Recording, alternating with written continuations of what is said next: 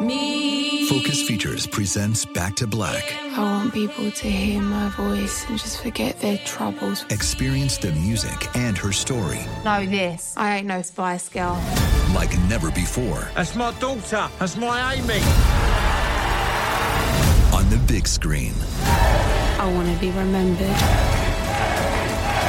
for just being me. Amy Winehouse, Back to Black. Directed by Sam Taylor Johnson. Rated R. Under 17, not a minute without parent. Only in theaters May 17th. You know you've got a comeback in you. When you take the next step, you're going to make it count. For your career, for your family, for your life. You can earn a degree you're proud of with Purdue Global. Purdue Global is backed by Purdue University, one of the nation's most respected and innovative public universities. This is your chance. This is your opportunity. This is your comeback. Purdue Global, Purdue's online university for working adults. Start your comeback today at purdueglobal.edu. When you buy Kroger brand products, you feel like you're winning. That's because they offer proven quality at lower than low prices. In fact, we guarantee that you and your family will love how Kroger brand products taste, or you get your money back.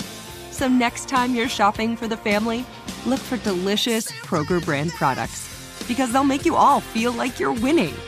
Shop now, in-store, or online. Kroger, fresh for everyone.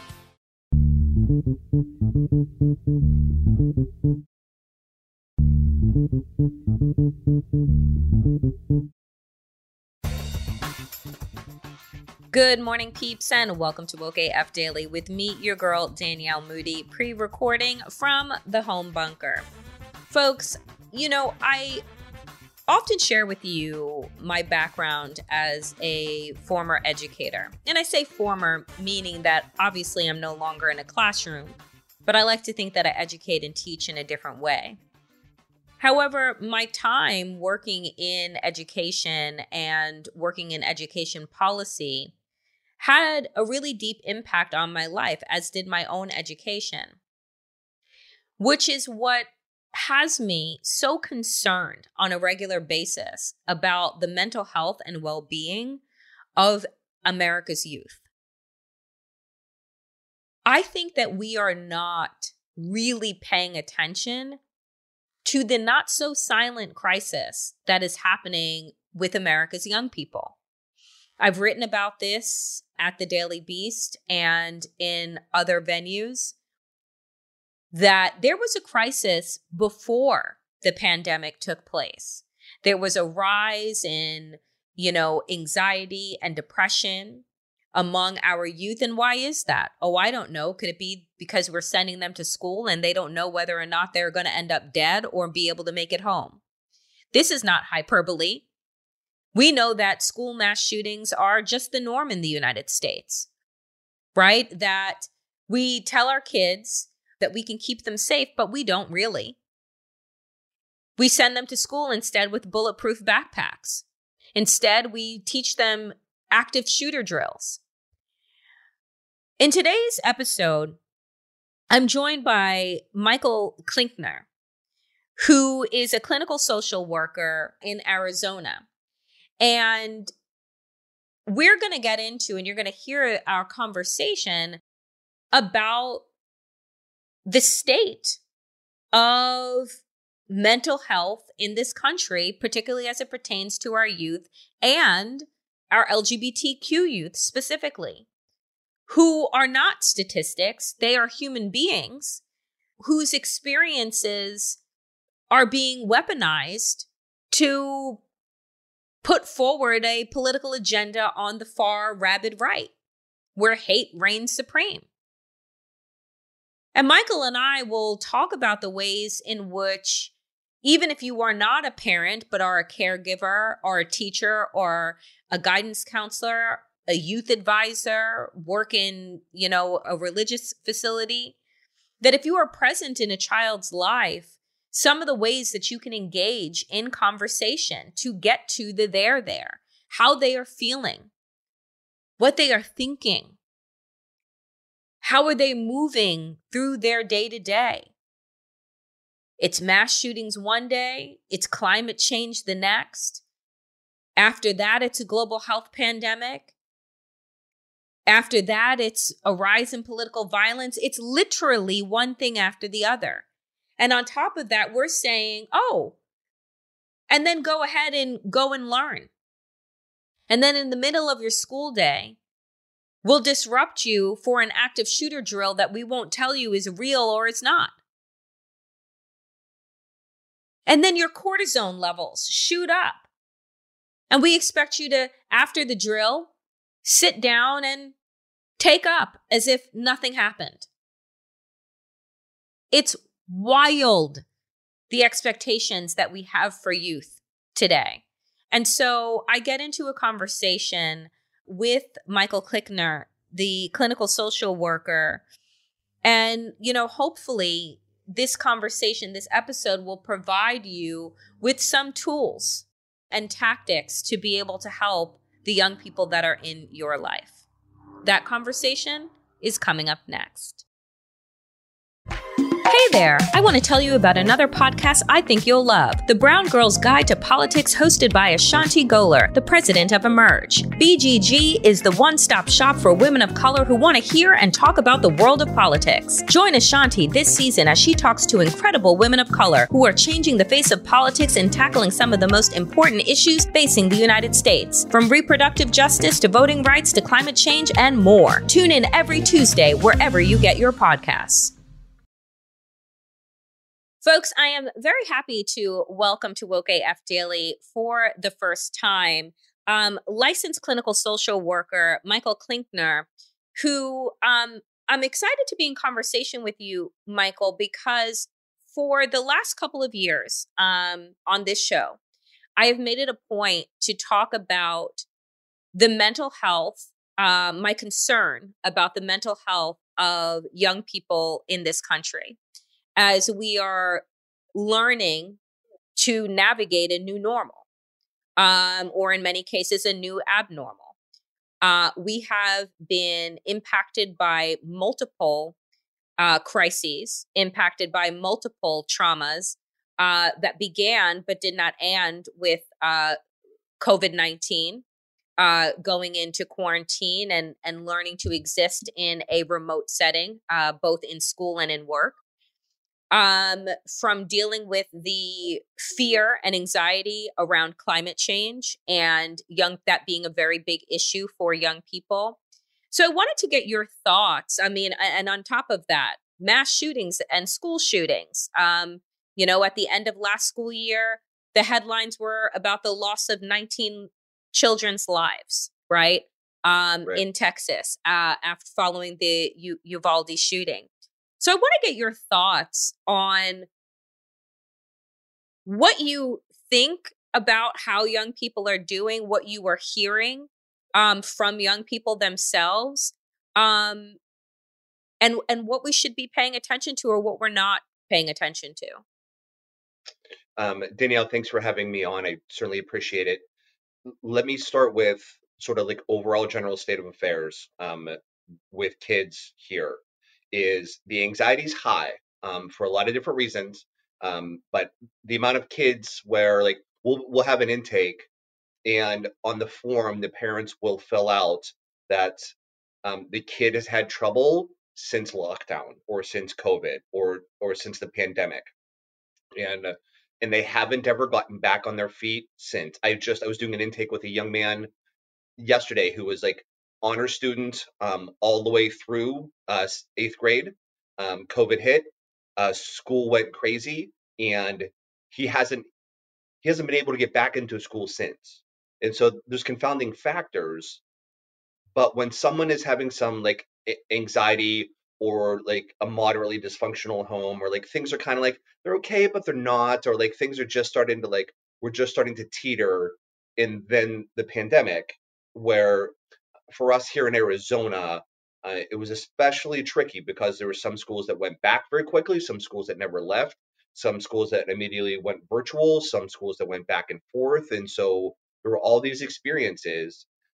And the kids have described they feel behind because lots of them lost a full year between hybrid or just going straight to online. And so they feel like they're behind everybody. They're not, of course, because everyone else also had the same exact experience in the country. Like all the other kids their age had the same exact set of problems, but it doesn't seem that way to them. It just seems like they're comparing to where other kids would have been or should have been at, their sophomore year of high school 3 years ago, and what that was like.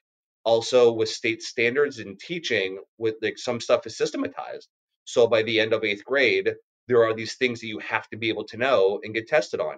And by the end of freshman year, there are these things that you'll get tested on. And if you don't know them, you don't get to move forward. Or you have to repeat classes or repeat grades. I'll see it a lot in really high achieving kids too, that are in AP classes or honors classes, especially with the AP, because there is that standardized test and they're taking it too in order to achieve college credit and get a higher GPA. They feel like they're behind in those because those AP classes are standardized across the country, and they feel like there's stuff they didn't pick up that they're a cohort or their contemporaries in different states or different part of this state picked up. And so there's all this additional like anxiety that they've been now carrying for years. And it's just kind of like it's coming home to roost, if you will, where there's a lot of kids that are just legitimately at their breaking point. We have a really good recent experience out here too with the gun stuff. Is that so it's homecoming time for us out here, and we're in Arizona. And there was a recent homecoming where there wasn't a gun, but at the dance somebody yelled gun, and those kids went running, just plain went running, and they didn't come back. They unfortunately knew what to do, but what happened is somebody just said that word. Nobody bothered to check. Nobody did anything. They just know that word means get the heck out of where you are, go hide, call parents. And so that's just what happened. And that is so sad and so scary. It was so they didn't have homecoming in 2020. Maybe not. They had homecoming in 2021. In 2022, they didn't because they thought somebody had a gun. What the heck? That is the state of affairs for kids and teens in my part of the country today, and I know in other part of the countries too. I just have those easily accessible those times for those kids. I will get also lots of kids will talk about lockdown drills, what that's like for them, how that feels to them as they're just sitting there, and they're not supposed to know whether it's a drill or not. And so for them, if they don't know it's a drill and they're just sitting there, what that's like when they lose it, when they lose a period of time for classwork or like those sort of things. So scary. That is just plain scary in the context of 2 scary years for kids who are under resourced because they're supposed to be on how to deal with anxiety. My goodness, just the image that you provided of just the word gun being yelled out sends kids running for cover, running for their lives. And also I haven't thought about the drills, the lockdown drills in schools of the active shooter drills, and the fact that they're not supposed to know that they are drills. And so again, the anxiety. So after this said drill for however long it takes, then you're just supposed to go back to class as normal. Meanwhile, your cortisone levels are at are through the roof. And so what do you think, Michael, that we in society are getting wrong about our assumption around how resilient kids truly are? Because that's a thing that is thrown out a lot, right? Kids are resilient. Kids adapt. But what we're asking them to adapt to is living under duress and in trauma. And so what do you think that we are getting wrong as we are identifying now potentially the long-term effects of not only, again, living in a global health pandemic, but all the gun violence pandemic, all of these other pandemics that haven't had necessarily the same attention in that way? So it's hard for me to say that it's getting done wrong because we don't know what right is. And so we are literally making this up as we go along. No one has a frame of reference at any time between there is stuff in the air that could kill you or kill the ones that are close to you that it's just literally just in the air. Who knows? Let alone you add in the gun violence, you add in the extra pressures, you add in the political climate, which is inherently interwoven with the COVID stuff and with the gun things. And depending on where your parents are, they'll have a very strong opinion about those lockdown drills and what they're for and what they should be like. And they have very strong opinions about how the COVID stuff was and is currently handled. And so you add in, for a year and a half, 2 years, we taught them to be afraid of the air. The whole time, they've continued to be exposed to, you never know what's going to happen at school, so we need to prep for it because, hey, you might die today. And then they go home to a politically charged climate about what that means. No frame of reference for it. There isn't any way. We don't know what to do. And then, Danielle, you add in social media and what that means and what they're seeing on TikTok, what they're getting, their friends are snapping them, and like what they're picking up through Instagram or any of those things that we don't know. Nobody knows. And so what this means in 5 years, who on earth knows? You know, we didn't know what we knew back in 2017 about what 2020 and 21 and 22 were going to be like. So that part's really hard. And we're just starting the research to try to figure out even like the micro effects and the meso effects, let alone the big long-term macro effects. We don't know. But what I do know is, because we don't know what we're doing and we're not sure, lots of parents just aren't doing anything. And that part is always not the right answer. And so it is very easy as a parent to say like, hey, how was your day at school? And the kid says, oh yeah, we had a lockdown drill, and to just blow it off instead of the, oh, especially for like younger kids and like early to middle elementary school. Oh, what was that like for you? Or how is that? Or what do you guys do? Or like, what does your teacher say? Or how do they handle bathroom? Like any of that kind of stuff. And then to just drill into it, what's the emotional impact for them? Or, because like not every kid wants to talk or not every kid is great at that. Hey, how does this impact the other kids in the classroom? Does anybody have a hard time? Or does anybody kind of like, does anybody cry? Does anybody freak out? Does anybody like try to be a clown? Things like that, because then you get to talk to your kid about the, oh, why do you think they're having such a hard time? Or why do you think they got so scared? Or what do you think it's like for everybody else in the classroom then too? So then you can talk about the impact of those drills. You can talk about the impact of the pandemic, or you can talk about that, but the kid doesn't have to talk about themselves. And then whatever emotions are coming up, I'm always encouraging adults, parents, to just validate whatever's going on for that kid. You don't have to agree with it. It doesn't have to make sense. You can actually think the exact opposite. And so if I'm a Gen Xer, and so, but it was the generation before mine where they were still doing like nuclear drills where you had to crawl under your desk because, Russia might bomb. And so that wasn't my generation, it was the one before. But but for that generation and like at the older end of mine, we have a little bit of a frame of reference of what that's like. And what ours was like, for them, it wasn't, the Red Scare felt imminent, but not like this. And so it's easy for people to dismiss well, it's not so hard. It's not that big a deal. Or like, I feel like I would be okay with it. It wouldn't be that hard. I would just sit on my phone and probably play a game. And so it's easy to dismiss what your kid is going through. Always validate. You don't have to agree. It doesn't have to make sense. They might be overreacting. That might be true. That's okay. They are still honestly feeling what they're feeling. And they need to communicate that to the people they love and love them. And so in those situations, it is always the right answer to validate what they have going on and to ask some open-ended questions about why they're feeling the way they're feeling, or why do they think their peers or friends are feeling the way they're feeling, as a sort of like side doorway and to talk about emotions for tough things.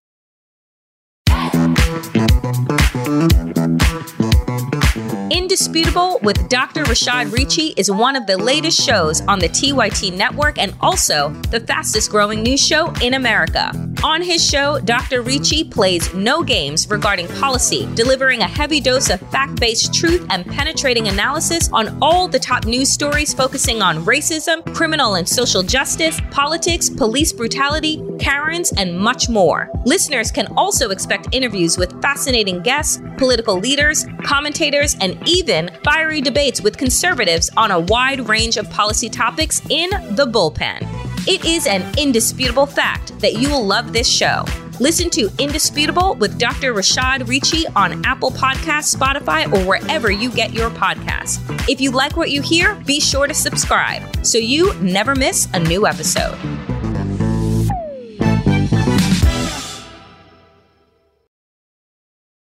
You know, one of the things that I did recently is I wrote a piece for the Daily Beast about kids, but in particular LGBTQ youth, and the fact that suicide has once again begun to skyrocket, not just for straight cis kids, but for queer kids, which has always been on the higher end of the mainstream. And, you know, you bring up the political climate, which obviously I talk about on a daily basis on this show.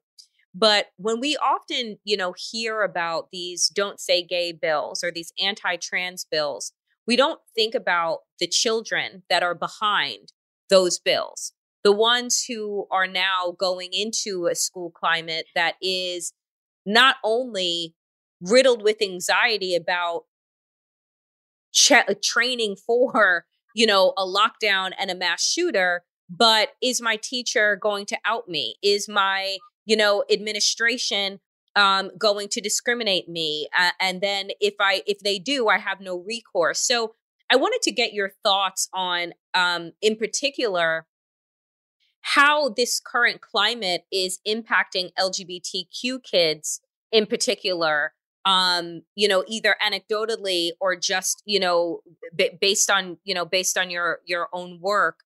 Because I also think that that's a carve out that we're not, again, providing enough attention to. My experience is it's so different school by school and family by family. And so there are some amazing schools out here that systematically do a great job where teachers will email the kids and will ask questions like, what do you want me to call you? What do you want your pronouns to be? What name do you want to make sure that I'm saying in class? And then if I have a meeting with your with your parents, what name do I call you there? Super aware, thinking through all the possible angles, like what if I have to email your mom, what name do I call you in that versus what do I call you in class versus any of those sort of things. And so they're trying really hard. And of course, we all screw that up wildly. We always when there's a lot of kids, we're going to forget a pronoun. We just ask for grace and try to not mess it up next time. And then families who will sometimes be great about it and amazing about it. And so it's out here, there's a couple of like conservative religious bases that have some strong opinions about those things. And so for lots of kids, that's confusing because that's around then too, and they'll hear those things. And so there's some parents though that will be religiously conservative, but will have questions like, all right, so this is my kid. And so like, I know what my church is saying, but I'm going to love my kid. Like, and they're clearly not making some choice because if they could, they wouldn't be choosing to get called the names they're getting called right now. Right. And so the parents will work really hard under the idea of, I have no idea what I'm doing. I've never thought I've had to deal with this, that they'll try to work through the associated grief and then just try to do it right, knowing that they don't know anything. And that's okay. That's as good as they're going to do. And they just get better at it and they can feel that they're loved. When those things are in place, when people are trying, even if they're getting all kinds of wrong, the kid will feel heard and understood and respected and loved, and that's okay. And so things can go badly. And so if they're respected and loved and understood at home, school can get a little wonky, but then they can go home and they'll have supports there and they can be resilient. The opposite can also be true.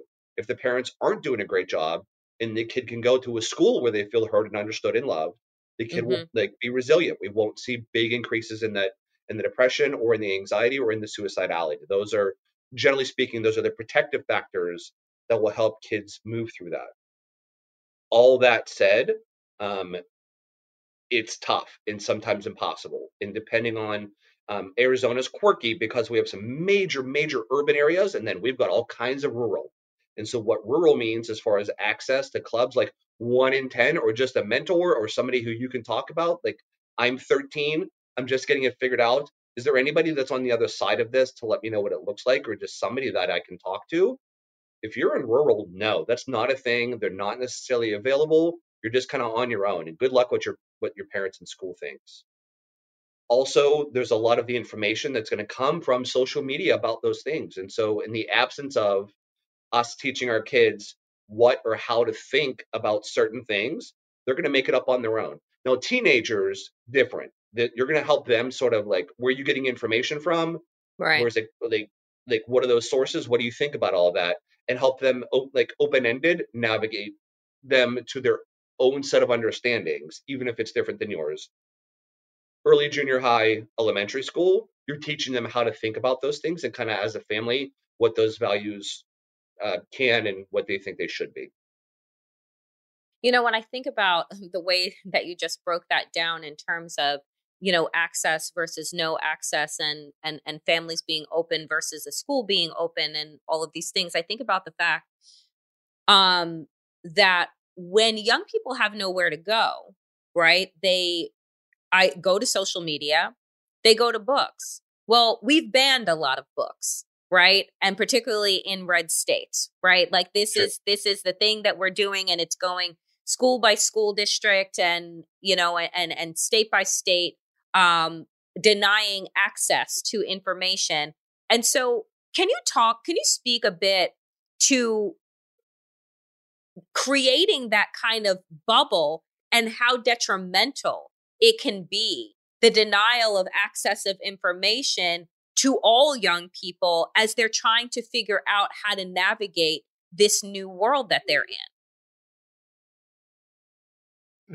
That gets really honestly very tricky. And so that is, as much as possible, that should always come down to parents as far as what makes sense for your kids and how to disseminate that, how to think about those things, whether or not you think your kid is ready to read or hear about things like that. Because also the determination by age is arbitrary. It doesn't matter. Yeah. It's sort of like, you know, you're just spinning a wheel and come up with some age, because it's going to be about maturity and it's going to be about life experience of that kid. And so the only people that can do that are parents. And so that idea that you're going to limit what they're going to be exposed to on a systematic level or on a state level or anything like that, it doesn't make any sense at all.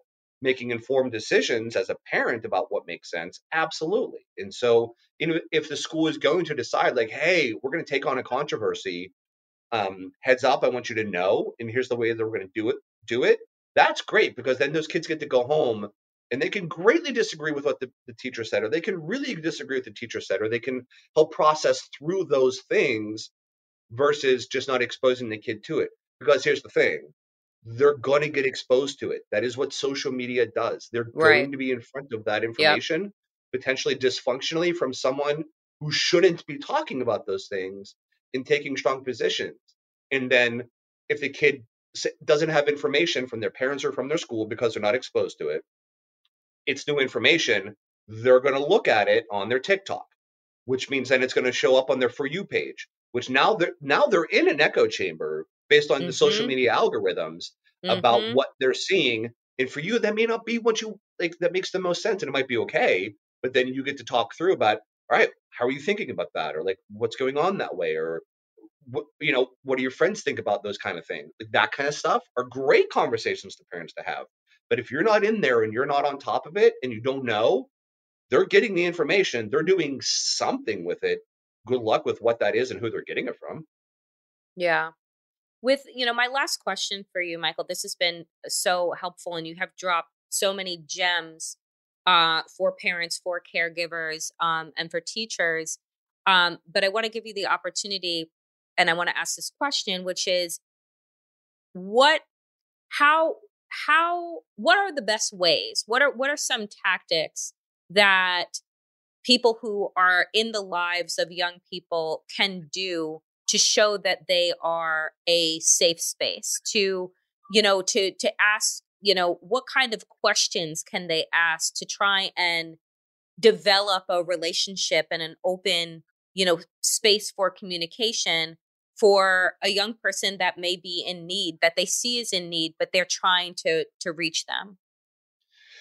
First off, be genuine. you can talk to the kid, whether it's your child or someone else's, and you're exposed to them, or like you're a mentor to them. Be genuine about hey, I can just tell you're a little bit off, and I don't know what's going on. I can't tell, but you're different than you used to be. And I just sort of see it you're not trying as hard at school, or you're in bed a whole lot more, things like that. Feel free to use the appropriate words like depression and anxiety and suicide and things like that. Talking about suicide or talking about depression isn't going to make your kid more likely to be depressed or more likely to attempt suicide. It's actually quite the opposite. If they're thinking that way and you can talk to them about it, then you got a chance. If you don't talk to them about it, you don't have a chance. Mm-hmm. The other thing is know that this is never just about one single conversation. This is going to be about 12,000 conversations over the course of, definitely their childhood and throughout their lifetime. And so have the opening one that's going to be weird and awkward in case you haven't had it before. It's going to be a little tough. For those ones, I always advise parents or caregivers to do that in the car. That's my favorite spot for those, just because you can have the radio on. There's no awkward silence. There's no expectation of eye contact. You're both just looking through the front windshield, and occasionally you can look over if you want to. If you're running errands together, you park, you run into Target, you come back out, you can pick the conversation back up while you've sort of processed it while you're in Target. And then it just, and then also some other things might come up along the way. And so those are also, you have a captured audience. They're not going to jump out of the car because you start talking about suicide. Right. If they do, then then you got problems anyway. So, but then those are good, easy times, especially in the beginning, to bring these tough topics up and to treat it in a serious way, and also admit what you don't know and ask questions. And you can say, so out here, there's been a peak in suicide attempts, and then kids as young as 8 dying by suicide. And so out here, you can also use those news stories or use like local news or even not so local news as jumping off points to be I know this is happening, kiddo. Why do you think it's happening so much? What do you think is going on that way? Or explain to me your point of view about why, because I don't get it and I don't know why, and I don't know what you're going through. It's okay to admit all those things and to admit that how does TikTok affect all these things? Or how does Instagram affect all this stuff from your point of view? And that's, you can do that with lots of age kids. That doesn't have to be junior high or high school. Your 10-year-old, you can have a reasonable conversation with about, hey, there's kids that are attempting suicide in the local area. What do you think that's about? Or what do you think might get someone to that point? You can have that conversation with a 10-year-old. It will be a different conversation than you would have with a 16-year-old. Yep. But when you open the door repeatedly and talk about it, then they're going to feel invited to talk about that stuff, especially during the tough times when they need to the most. Oh, Michael, this has been so helpful. I so appreciate your conversation and your advice to the Woke AF audience, because I think that where we are right now is a really perilous for young people. And I think that the more that we can, as adults, try our best to bridge, to create a bridge and an open communication and respectful, authentic communication with young people, the likelihood of them being able to navigate this time is better. So, Michael Klinkner, thank you so much for making the time to join Woke AF. I really appreciate you. Thank you, Danielle. I really enjoyed it.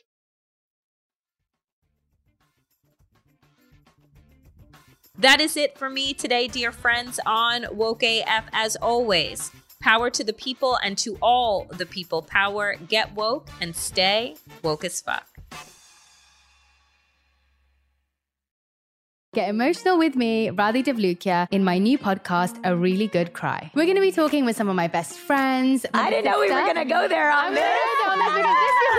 People that I admire. When we say listen to your body, really tune into what's going on. Authors of books that have changed my life. Now you're talking about sympathy, which is different than empathy, right? Never forget, it's okay to cry as long as you make it a really good one. Listen to A Really Good Cry with Radhi Devlukia on the iHeartRadio app, Apple Podcasts, or wherever you get your podcasts.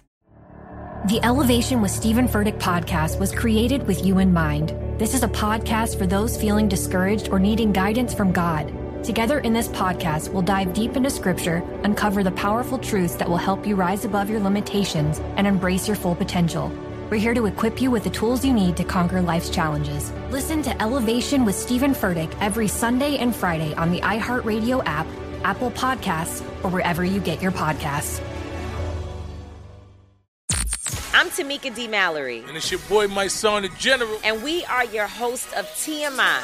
And catch us every Wednesday on the Black Effect Network, breaking down social and civil rights issues, pop culture, and politics in hopes of pushing our culture forward to make the world a better place for generations to come. Listen to TMI on the Black Effect Podcast Network, iHeartRadio app, Apple Podcasts, or wherever you get your podcasts. That's right.